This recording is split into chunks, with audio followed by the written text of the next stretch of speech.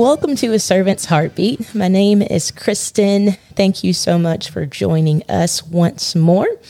We appreciate the opportunity to share our heartbeat for the kingdom of God with you.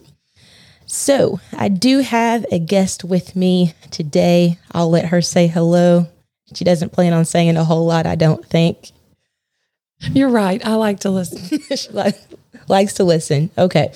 Well, that is Sister Crosswhite, our pastor's wife. So as I go through today's devotion, if she has any profound thoughts, she's going to tag in there with me. All right. So our music department does a devotion after every music practice. And we were talking about a particular topic. I won't say it just yet, but I'll kind of lead us into it. So I figured this would be a good thing to talk about on our podcast and share with you and share that challenge that we gave our music department with you guys. So I have recently been challenged, or I guess maybe encouraged, to read a proverb a day. And on the 11th, I was reading, and it seemed like every other word was this particular word that I kept coming across. And I'm like, okay, God, what's up with this? It seems like every other verse, I keep coming across this one word, and it was righteous or righteousness. So in Proverbs 11, it mentions that righteousness delivereth from death. It mentions that the righteous is delivered out of trouble. It mentions that he that soweth righteous shall have a sure reward. It mentions that righteousness tendeth to life. It mentions the fruit of the righteous is a tree of life. So again, I keep coming across this word, righteousness or righteous, and I'm like, okay, Lord, what can I grasp from this? And sometimes when I'm reading, this sends me on a rabbit trail, and I begin to use that concordance or my Thompson chain, and I'm searching, I'm looking, how can I get a better understanding of what the word is saying? Well, that led me to the verse that I'm sure many of you are familiar with, but where righteousness is referred to in the armor of God.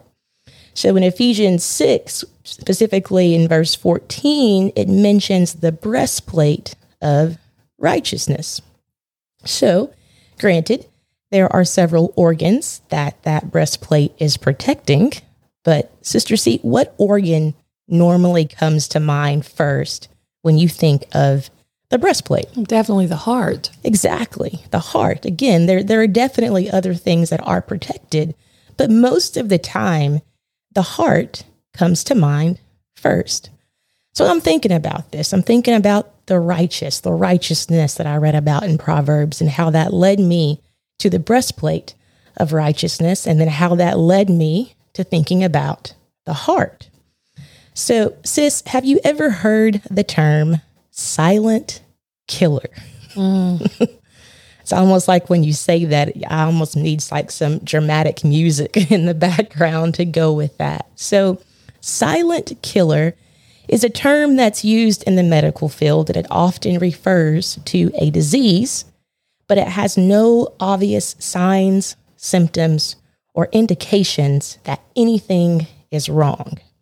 Basically, something is going on silently beneath the surface, hence the name silent killer, and we wouldn't know something is amiss until it's almost too late.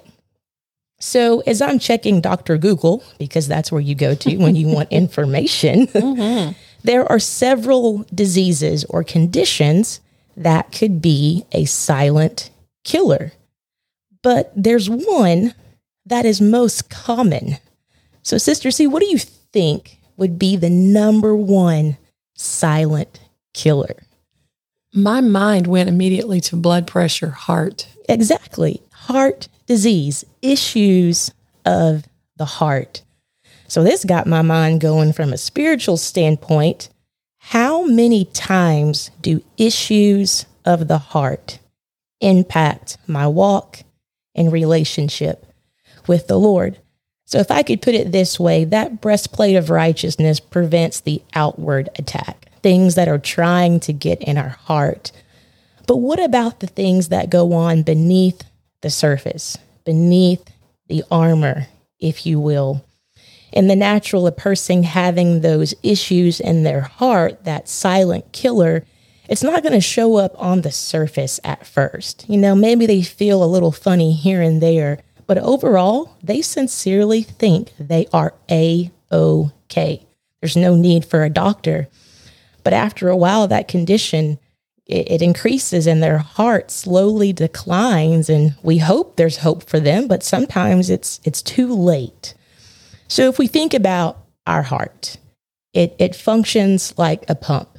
There is that sending and receiving of blood flow. And I thought about how that connects to prayer. Times where we are talking to God and He is talking to us. But if that communication, if that heartbeat, if it ever becomes blocked, if it ever becomes hindered, if a silent killer ever slips in and it makes something happen to my communication with God, I'm losing out on something. And every day, I've been taught, you put on the armor of God in prayer. But I felt the need to stop and think about, Lord, what's going on beneath the armor? How is my heartbeat for prayer? How is my heartbeat for the word of God? How is my heartbeat for the kingdom of God? Your heart has vessels. You have arteries, you have veins. To my understanding, and I am no doctor by any means, but the arteries carry the blood away and the veins carry it too. And I thought about that term that is often used sometimes in church, the vein of the Holy Ghost. And I thought, well, man, I want to be hooked up to that. I mean, and if I were to think of a way to get hooked up to that, it's that communication. It's that sending and receiving. It's that flow. It's being tapped in and being sensitive to our master's desires. And I go to that verse in Jude 1:20 that talks about building up yourselves on your most holy faith. You're in the vein, praying in the Holy Ghost. So as a music department, we began to talk about what comes to mind or what's something that we could do to make sure that our heart doesn't get clogged, to make sure that that silent killer beneath the armor stays in good condition. And it's not that, I'm letting something slip in unaware, if you will. And we talked about Psalms 119:11. Thy word have I hid in mine heart, that I might not sin against thee. I think it's the word, it's this truth that becomes the cure for our souls when the silent killer is beginning to attack.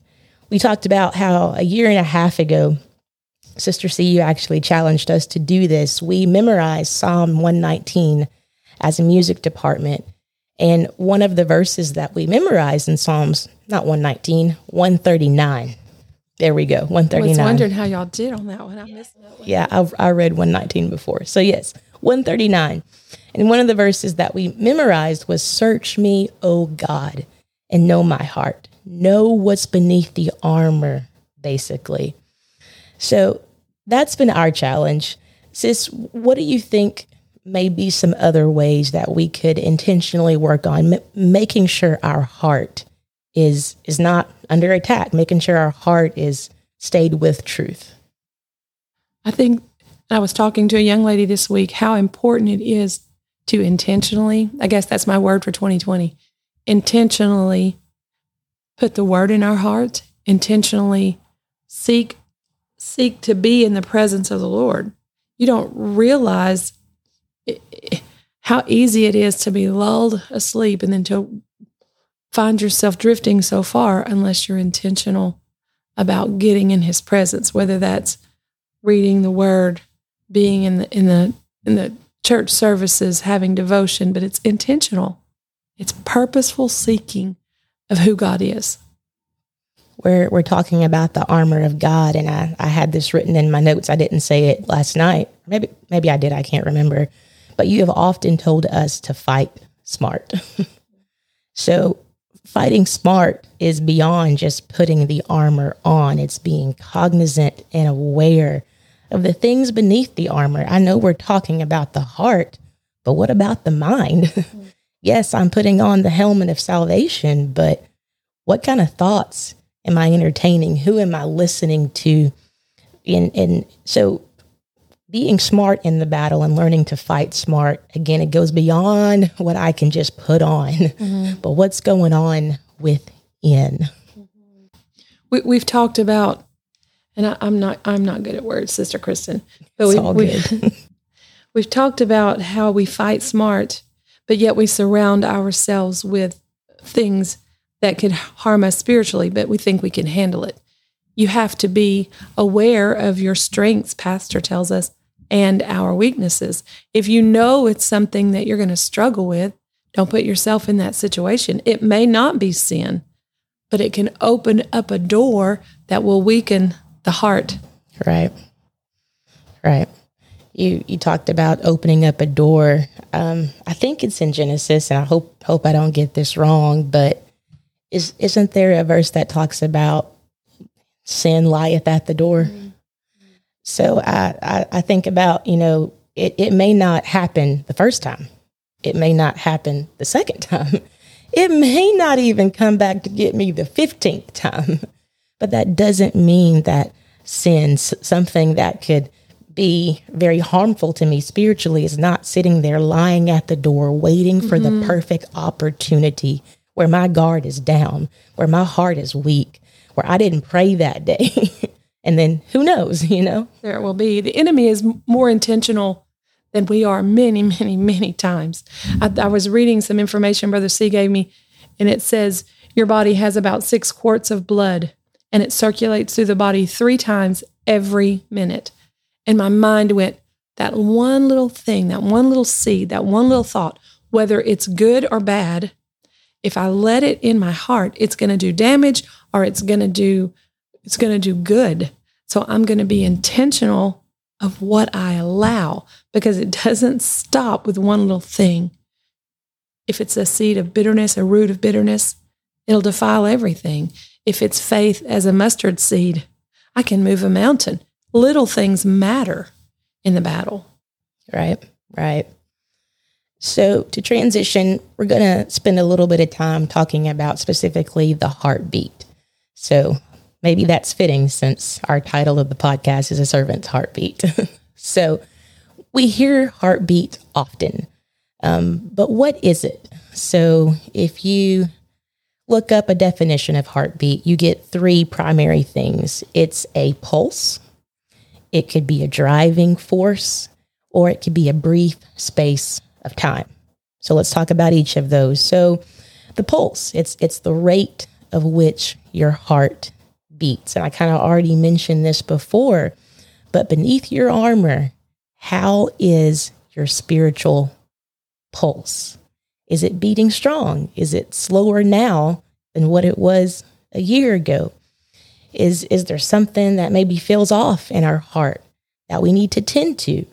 And is it that reading scriptures could help us develop a love for the Lord? I think about the verse that says, love the Lord with all your heart. That was a command. It wasn't, well, maybe you should. If it's a command, love the Lord. And I'll be honest, when I got in church, I don't know that loving the Lord was a automatic thing. But I feel like the more intentional, you already said that I was in trying to find out who he was, he began to reveal himself to me in ways I couldn't help but to love. Absolutely. The more you know him, the more you love him. It's the same thing in relationships. Someone said, I don't love my husband, I'm mad at him. The Bible says, love your enemy. Love is a commandment. A choice. It's a choice. And we always have a choice if you have the courage to make it. I wonder if you've been encouraging us at all. All right. So a heartbeat has a pulse. Another thing is a driving force or an impulse. So what motivates you? What gets you moving? And I thought about the verse in Acts 1:8, that verse that says, ye shall receive power driving force. I need the Holy Ghost in my life to help me. Brother Holmes, when we've talked about this before in several devotions just outside of the podcast, wrote a couple of books, but one of them, he talks about the 6 steps to prayer. And one of the things that he says in prayer is that he does not want a situation to drive him to prayer, but he wants his prayer to be the driving force to situations. Basically, I'm not waiting for something to happen and then I pray. I'm praying ahead of the issue. I'm praying ahead of the need. That's my driving force. That's my impulse. I'm motivated to pray, need or no need, because my heartbeat is for God. And it's, I think it's the focus of the enemy to make sure that he can distract us away from that. I mean, how many young people have I looked at and said, well, what are you doing at home? Are you in the Word? Are you praying? No. Well, no wonder the battle is raging. No wonder you're not gaining ground. Right. And then, I mean, I think about when I first got in church. I wasn't necessarily a young person, but I was in my 20s. And it was not easy to sit down with the Bible in my hand when I had an iPhone and an iPad and a laptop and, audio dramas that I could listen to. There were plenty of things that appeared more entertaining to me than sitting down with the Word of God. So at first, yes, it was a, Kristen, do this because you know that this is what you need. It wasn't, I hate to say not willing, but just my want to was not there. But I can recall a pastor saying many times, Lord, help me want to. And I began to pray that. I sincerely did. And I don't know exactly at what point my desire shifted, but I think it was the consistency of trying. Just, Lord, I don't feel it. I don't necessarily want to do this. It's 6:00 and I don't want to be at prayer. I want to be in my bed, but it was just the consistency of, Lord, I'm trying. I know I need you. I don't know exactly what's going to happen this morning in prayer, but here's my effort. I'm trying my best to be consistent. There's an old song, the longer I serve him, the sweeter. Yeah. Yes, for sure. And I've sang that many times thinking, Lord, that is so true. I know his love for us doesn't change, but I honestly feel like I love him more now than I did when I first got into church 11 years ago, just because really when I put my whole heart into this, he does get better. It gets sweeter as the days go by, for sure. So the third definition of heartbeat is a unit of time or flash. It's like you're moving like a ninja. So how many times have you heard somebody say, oh, I'd be there in a heartbeat. Oh, I would do that in a heartbeat. What they're meaning is they'll make a move, an action, or a choice without thought or reservation because their passion and their desire for that thing is so strong. So like if somebody says they're having a 90% clearance sale at Walmart or watermelon at a friend's house or watermelon at Sister C's house, you may say, I'll be there in a heartbeat because your passion and desire for watermelon or to get something on clearance is so strong. So is it when somebody says, hey, we're having church tonight. Oh, I'll be there in a heartbeat. Oh, we're having prayer. I'll be there in a heartbeat. Oh, it's revival. Oh, I don't want to miss that. I would be there in a heartbeat. And I know I kind of already mentioned this before. My desire wasn't as passionate again when I got into this, but it was that consistency, continually coming back and praying specifically, Lord, help my desire. There's a Proverbs and it says, commit your works, commit what you do, and then your thoughts will be established. Sometimes you just do it. You may not feel like it, but if you'll do it, then you begin to change how you think about doing it. For sure. So as we kind of wrap things up, because I think I have pretty much said all I need to say, unless you have anything else on your mind, Sister C, but you're laughing at me. So I take that as a big no. All right. So to to wrap things up, we started by talking about righteousness and how that led us to the breastplate of righteousness and what happens beneath your armor. So none of us are exempt. Not the pastor, not the sister pastor, not the saints in the church. Nobody is exempt from the potential of a silent killer overtaking the heart. So before you even put your armor of God on, and boy, do we need it because the battle is on. I guess my encouragement to you guys that are listening is to take some time and intentionally, there's that word, Sister C, consider your heart. Again, that verse that we kind of looked at before in Psalms, let me scroll back to it so I don't misquote it. Psalms 139:23, search me, O God, and know my heart. So when I take my time to pray, or even throughout the day, I want to make sure that I'm giving the Lord time. Yes, Lord, search me. Because I could have the best armor in the world. My spiritual armor could be all fancied out and look buff and all.